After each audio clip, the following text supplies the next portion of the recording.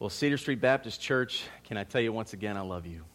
And I'm so grateful for all that God has done. Brother Larry, thank you for your prayer of invocation this morning as we prepared our service. We, of course, remember those who were affected by the storm in very challenging ways, but we're grateful to be here today. The chaos of Friday, expecting the eye of the storm to hit, was replaced by the restoration of Saturday with Georgia Southern putting 54 on Savannah State. And then, of course, the University of Georgia giving us a scare, but then pulling things out in the end. Both games reminding us that things are as they should be. But I say all that to set us up for the message here today. You know, I think that sight, sounds, and smells that cue our brains to certain moments of our lives. Obviously, when I think of football, I think of the fall. Okay, some people on Facebook, you start seeing all these posts about pumpkin spice lattes, and then you hear the sound of the referee's whistle, all right, and the sound of the guys grinding it out on the offense and defensive lines, and you think about the changing of the seasons. You know, as I began to study the message this week, I began to think of actually a word, not really a sound or a sight, but a word that cued my brain to an entire season of my life. I've shared with all of you during my time in seminary, I did everything I could to pay the bills. I spent a couple of days at the deli department of a grocery store. That did not really work out. But then I became a sweeper truck driver for 11 months. And then after that, of course, I worked at the seminary as an assistant registrar. But I want to go back to that second job. I worked for Asphalt Enterprises in Raleigh, North Carolina.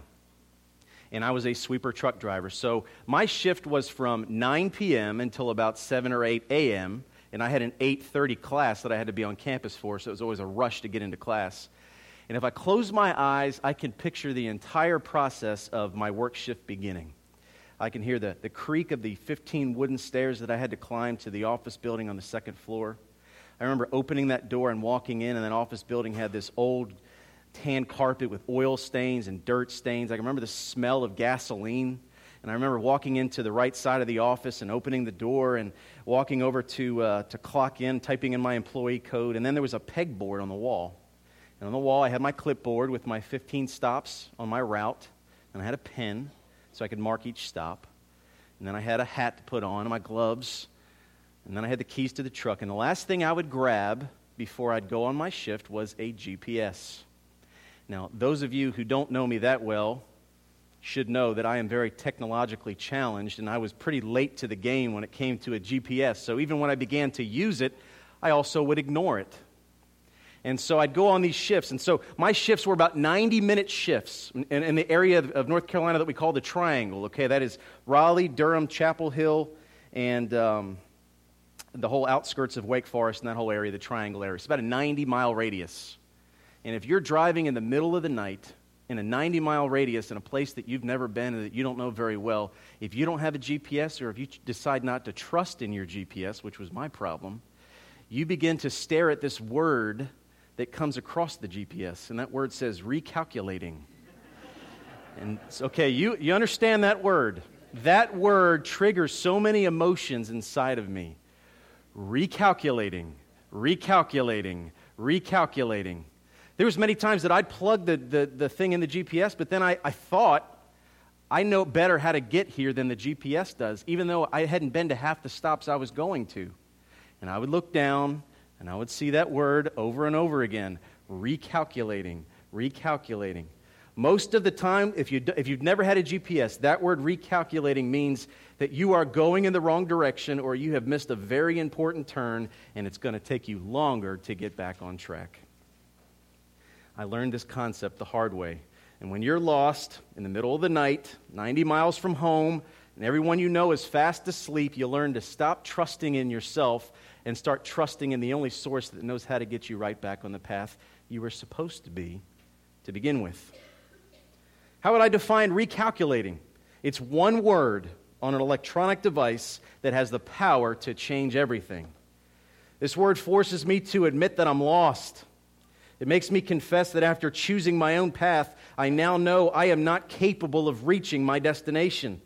It also offers me the opportunity to trust in a source outside of myself to find my way, a source that will redirect me onto an alternate path to take me where I'm meant to be. Today, we continue our journey through the book of Mark. We're in our third sermon here, the third message through the book of Mark in our series that we've entitled Jesus Is. 2 weeks ago at the start of the book of Mark, we talked about the prophecy of Christ's ministry. Yes, last week we talked about the preparation of Christ's ministry, and today we'll hear him speak for the very first time. And like the bright glow of that electronic GPS outshining the evening shadows of a sweeper truck dashboard, Christ comes with a new message and a new path for those who are lost in darkness and need to recalculate their journey. So, take our Bibles, if you have it, turn it on, for some of you, to Mark chapter 1, as we read verses 14 through 20 together and find this new message and new path through what we'll call the gospel commands of Christ. Again, we're in Mark chapter 1. We'll be reading verses 14 through 20.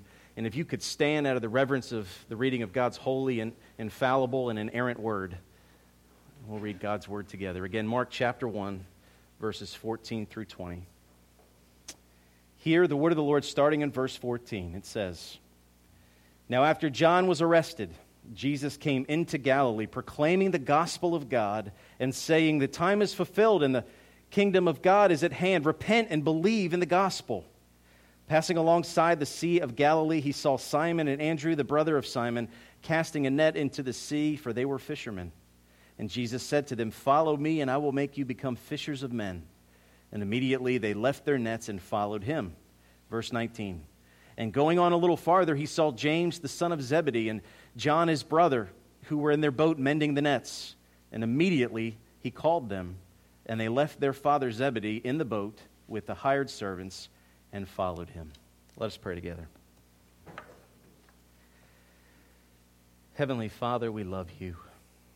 Thank you for this beautiful day that you have made.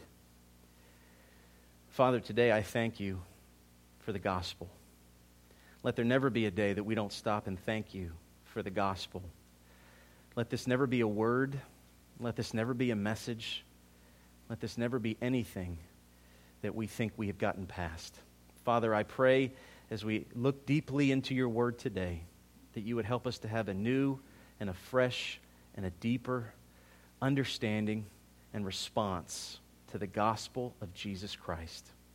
Father, I pray that you be with me at this time. I pray that you'd quiet my heart and mind and that you would take my tongue captive, for I know the message prepared is meaningless words without the power of your Holy Spirit. Father, please anoint those words that the glory and honor would be yours.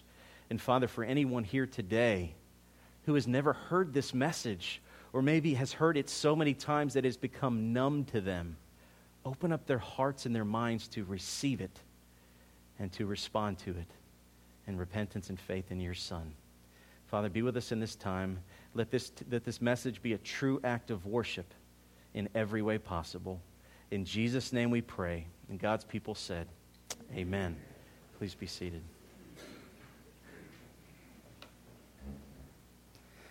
So we said when we started the book of Mark, we talked about John the Baptist and his ministry as the proclaimed prophet from Isaiah who would come in the wilderness, making the way straight for Jesus to come. And then last week we talked about the preparation of Christ's ministry, the 30 years of being raised up in Nazareth, and then of course the baptism, and then finally the temptation in the wilderness. And now we hear Jesus speak. For those of you who have red letter Bibles, these are the first words written in red in the book of Mark. And I do want to say before we get to that, I do have a red letter Bible actually in my hand right here. But let's know for sure that the words written in black are every bit as powerful as the words written in red, because it is all the Word of God. But let us look at those red words and see where Jesus begins to verbally speak to us. And what is he talking about? Well, before we get to the first of the three commands of the gospel, let me first walk us through verse 14 as we see this transition taking place. 14 says, "Now after John was arrested, Jesus came into Galilee proclaiming the gospel of God." All right, let's stop right there.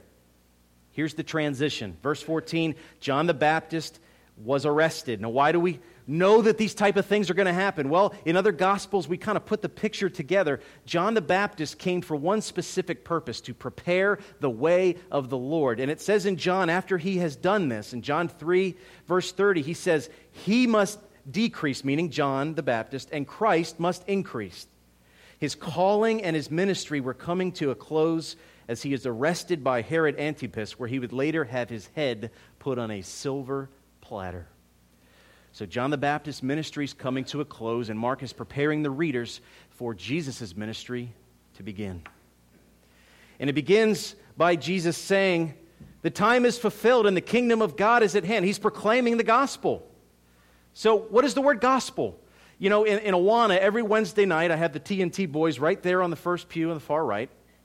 And every single week before we get to our lesson, I spend 5 minutes going over what is the gospel? What is the gospel? What is the gospel? When I was a youth pastor here, over and over again, I see Abby smiling. What is the gospel? What is the gospel? What is the gospel? I repeat it not just for the sake of repeating it, because it's the single most important concept and message that we will ever know or understand. So simply put, gospel means good news.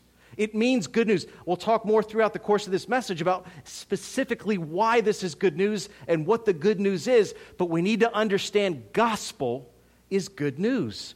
Well, the folks who have been reading this, of course, Mark is writing to the folks in Rome, okay, non-Christians in the Roman Empire, shortly after the resurrection and ascension of Christ. They would have understood the word gospel because it wasn't just a religious word back then.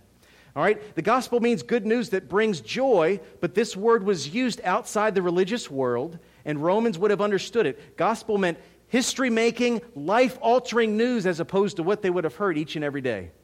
In other words, put this in the context of 2016. Gospel is more than just what you read on Facebook or Twitter today. It's news that's going to rock your world. It's not just something you've seen on social media. It's something that is getting ready to turn your life upside down. Gospel. And we begin the gospel by Jesus saying, the time is fulfilled and the kingdom of God is at hand. And so we first see this concept of the kingdom of God. Now, in churches for years, I've heard people say, God, want to build your kingdom, want to build your kingdom. What in the world does it mean, kingdom of God? Let's define our terms so that we understand, because, think about it logically. Well, God is creator of all things, heaven and earth, and he's still sovereign over this earth, so that means that this is his kingdom, right? Wrong. Even though God is sovereign over all things, initially, when Adam and Eve were created in the garden, there was perfect union between God and man. There was perfect obedience to God. There was perfect provision from God to man. And there was a perfect kingdom being established. And God's original concept, his original blueprint, was to take these two human beings in a garden, and the garden would get bigger, and it would get bigger, and it would get bigger, and it would get bigger. The kingdom of God would have been established in a garden. Sin entered the world. Disobedience of Eve and then Adam enters into the garden, and God kicks them out.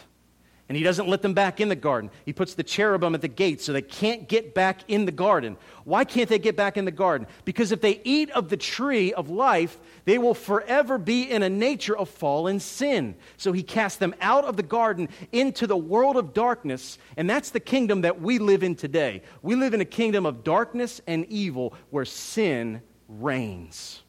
And you know how I know that? Because you and I were born into that nature, whether we liked it or not. We said this last week. You're not sinners because you sin because you're a sinner. It's a part of your nature. It's a part of who you are. And the reason that we struggle sometimes to see this is because we're constantly measuring our own lives by the standards of the world instead of the standards of God. By the standards of God, no one in this room would ever dare say, I'm a good person.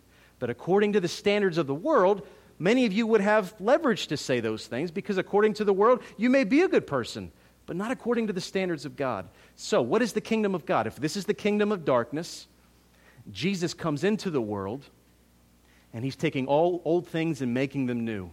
He's taking broken things and he's fixing them. He's taking what is lost and he's redeeming them. The kingdom of God is a redeemed kingdom. All right? And the kingdom has not been fully consummated yet.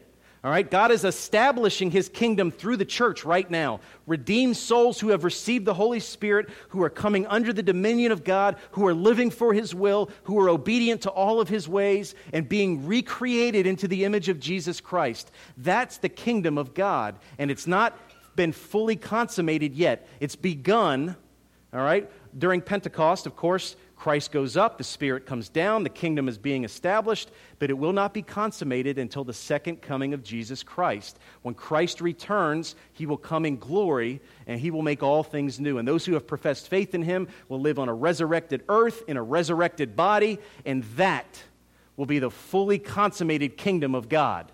But right now, we are building the kingdom in preparation for him to come and complete all things. So this world is not the kingdom of God, but we're working towards building that kingdom. And he's starting through the local church, because we started in a garden, sin kicked us out of that garden, but we will be returning, as we look in Revelation, to a garden again, will we not?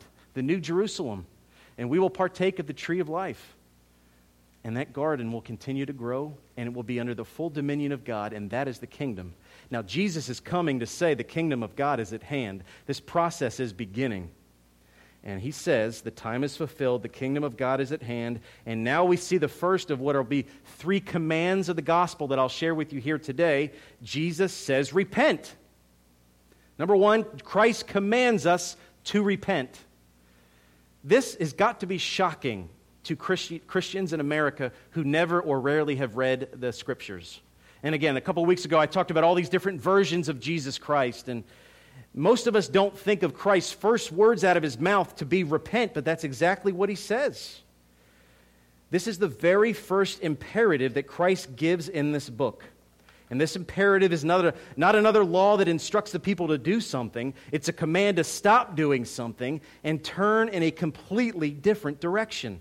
It's a command to take your own life, your own goals, your own dreams, and lay them at the altar of God and say, not my will, but yours. It is moving completely in one direction, realizing that your will is not God's will, and turning 180 degrees around and moving the other way. That's repentance. It's not just confessing. That's the first stage of it. But repentance is completely turning and making a 180-degree direction in your life.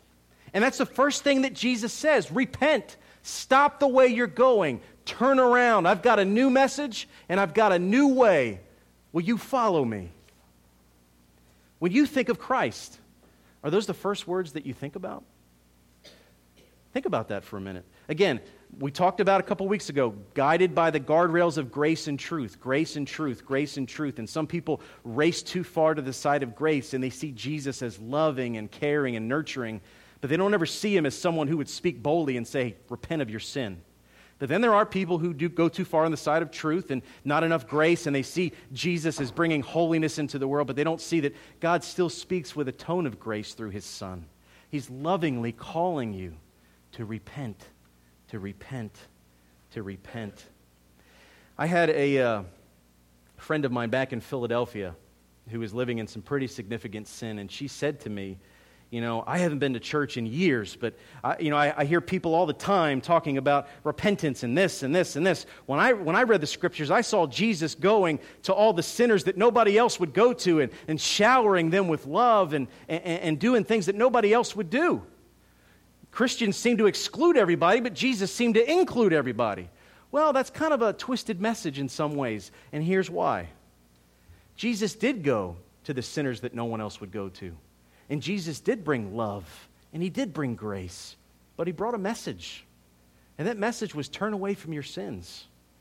In Mark chapter 2, verse 17, we'll preach through this in a few weeks, it says, those who are well have no need of a physician, but those who are sick. I came not to call the righteous, but sinners.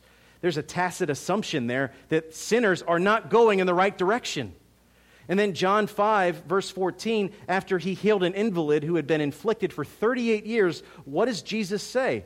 Jesus found him in the temple and said to him, see, you are well, sin no more, that nothing worse may happen to you. American Christianity in 2016 is burying this message because we want to have Jesus on our own terms. He does come in love, and he does come in grace, but he comes with a message. And that message starts with the word repent. So let me ask before we move on to our second command of the gospel. What is Jesus calling you to repent of this very day? Is your life headed in a direction that doesn't lead to him? Are you growing closer to God or further away from him?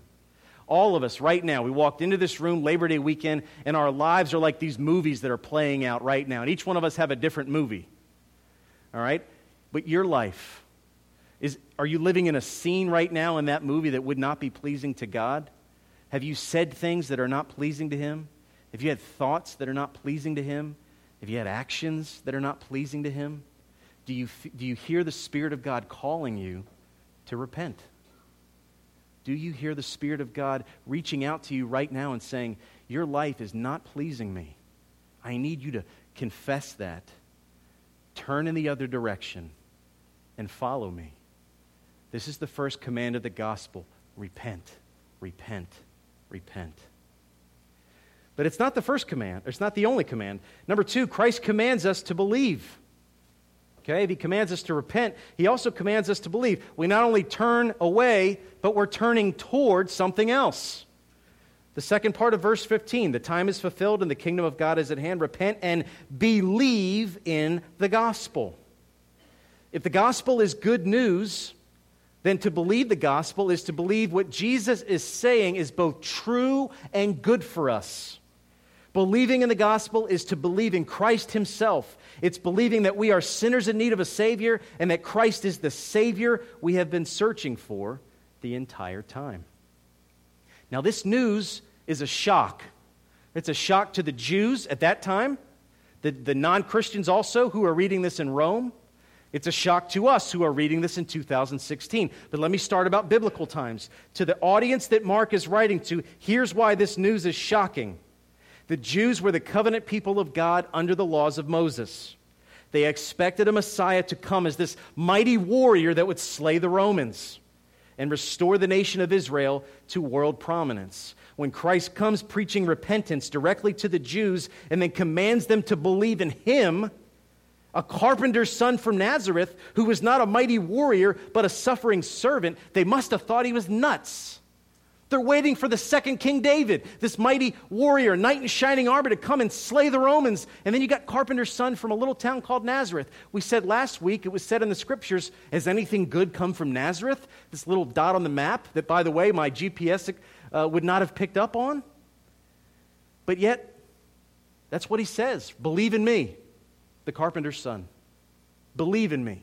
Believe in my message. Believe also in me. Believe in where I'm going. Believe in what I'm doing. Believe in the good news that the kingdom of God is here. Now that's shocking to that audience, but it's also shocking to us today. Let me tell you why in 2016 this is a shocking message. Today, to believe in the message of the gospel is shocking because of its exclusivity. Here's what I mean by that. We live in a world of so many different religions, philosophies and ideas. Society considers it intellectual suicide and political incorrectness to say that we believe in Christ as the only way to God. It's a stumbling block. People can't possibly believe there's one way to God. And I wouldn't believe it unless I saw it from my own eyes in His Word. When He says, I am the way, the truth, and the life, no man gets to the Father but by me. You know what? I believe it. And I'm commanded to believe it. It is not a suggestion. It is an imperative. Believe in the gospel. Believe in Jesus Christ. So what does believe mean? When the New Testament talks about the word believe, it means a continuous action of moving towards and leaning more progressively on something or someone outside of yourself, mainly Jesus Christ.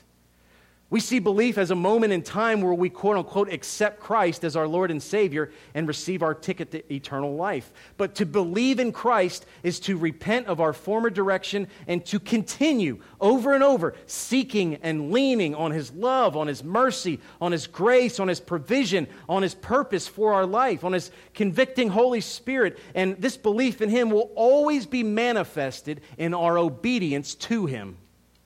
You can say till you're red in the face, I believe in Jesus Christ, but your life will bear whether you truly believe in Him or not.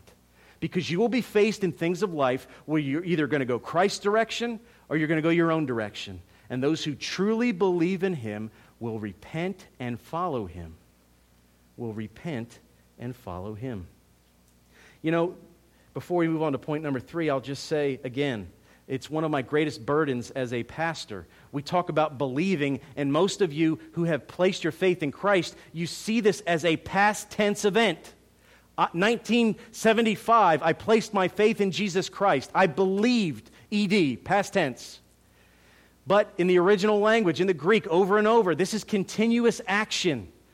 Continue to believe in, continue to trust in, continue to lean upon, over and over and over again. He's saying, believe in me, believe in me. In the hospital room, he's saying, believe in me, believe in me. In the office, he's saying, believe in me, believe in me. In the house, with conflict with spouses and with children, he's saying, believe in me, believe in me, believe in me, believe in me. This is a continuous action through the course of your entire life. Christ says, believe in me.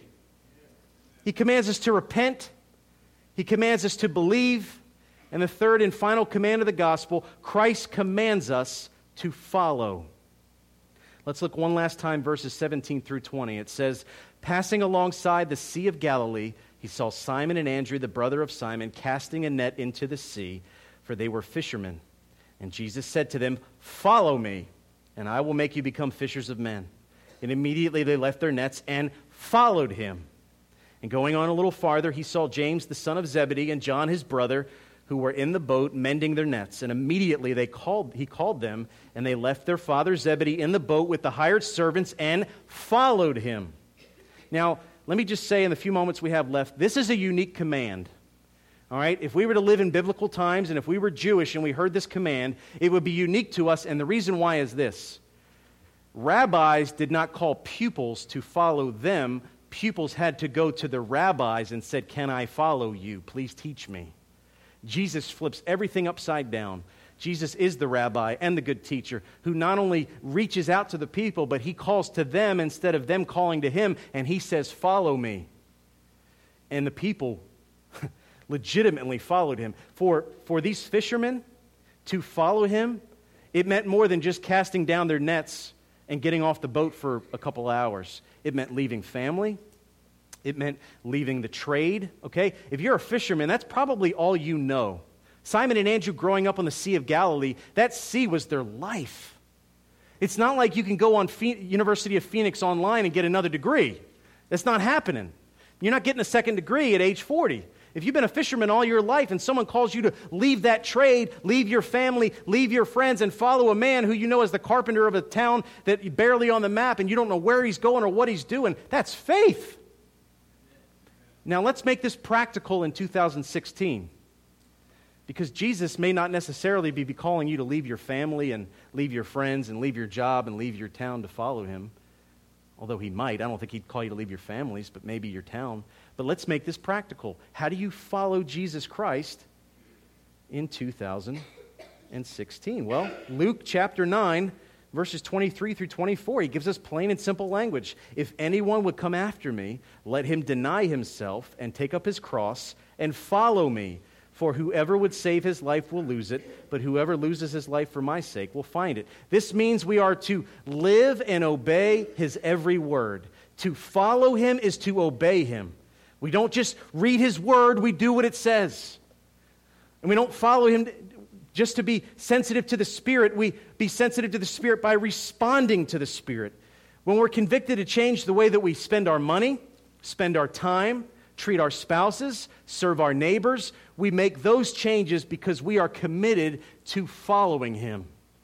Every day, where you are, don't care what your job is, don't care what neighborhood you live in, don't care what your family situation, if you're married or single, if you've got kids or no kids, grandkids, neighbors, uncles, aunts, nieces, nephews, friends, whatever situation you have in your life, God is saying, where you are, follow me, obey me. Make the next right decision that you know to make.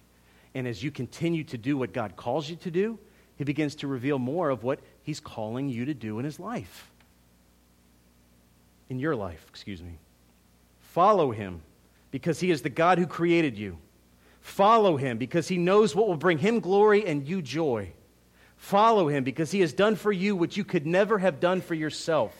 Follow him because he will make all things new and bless you eternally for your obedience. Follow him because he is the way, he is the truth, he is the life. That brings us to our conclusion here. And our conclusion is this: the gospel of Christ commands our threefold response. Will you repent? Will you believe? Will you follow? Again, let me caution everybody in this room today. Is this message for those who've never heard the gospel and have never placed their faith in Christ? Yes. Is this message for those who've been following Jesus Christ for 50 years? You better believe it. The gospel, I always sum it up in this way. The gospel means that God is holy and loving. And He created human beings made in His image to be holy and loving. Sin entered the world and tainted that holiness and that love. And Christ came to restore that love and that holiness. And He did it by living perfectly, earning our righteousness, dying sacrificially, taking on our punishment, being raised supernaturally, giving us eternal life, ascending to the Father, sending us His Holy Spirit, and coming back a second time to establish His kingdom. He went to all that trouble through His perfect life, death, resurrection, ascension, and second coming. And what He asks us to do is repent. We're going in this direction, making my own decisions. I'm turning away and following Him. He calls us to believe. Stop trusting in the decisions I am making in my life and allow the Holy Spirit to guide me so that I don't have to look down at that GPS and see that word recalculating. And He calls us to follow step by step, step by step, step by step. If you don't know exactly how to follow Jesus Christ, the best advice I could give you is do the next right thing and continue doing the next right thing. And through the course of your life, if you have a life that is compiled of doing the next right thing according to the Spirit of God, then you will have known and received the gospel of Jesus Christ. Let us pray together. Heavenly Father, again, we love You so much.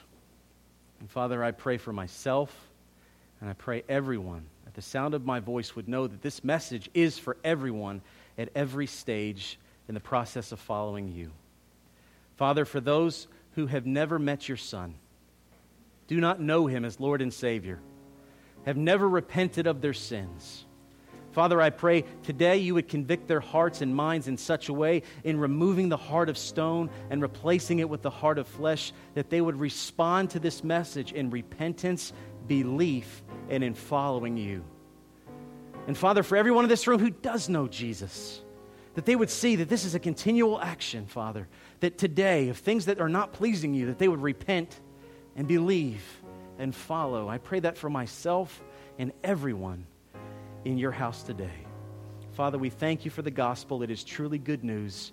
Let us respond to it in a way that honors You. It's in Jesus' name we pray. Amen.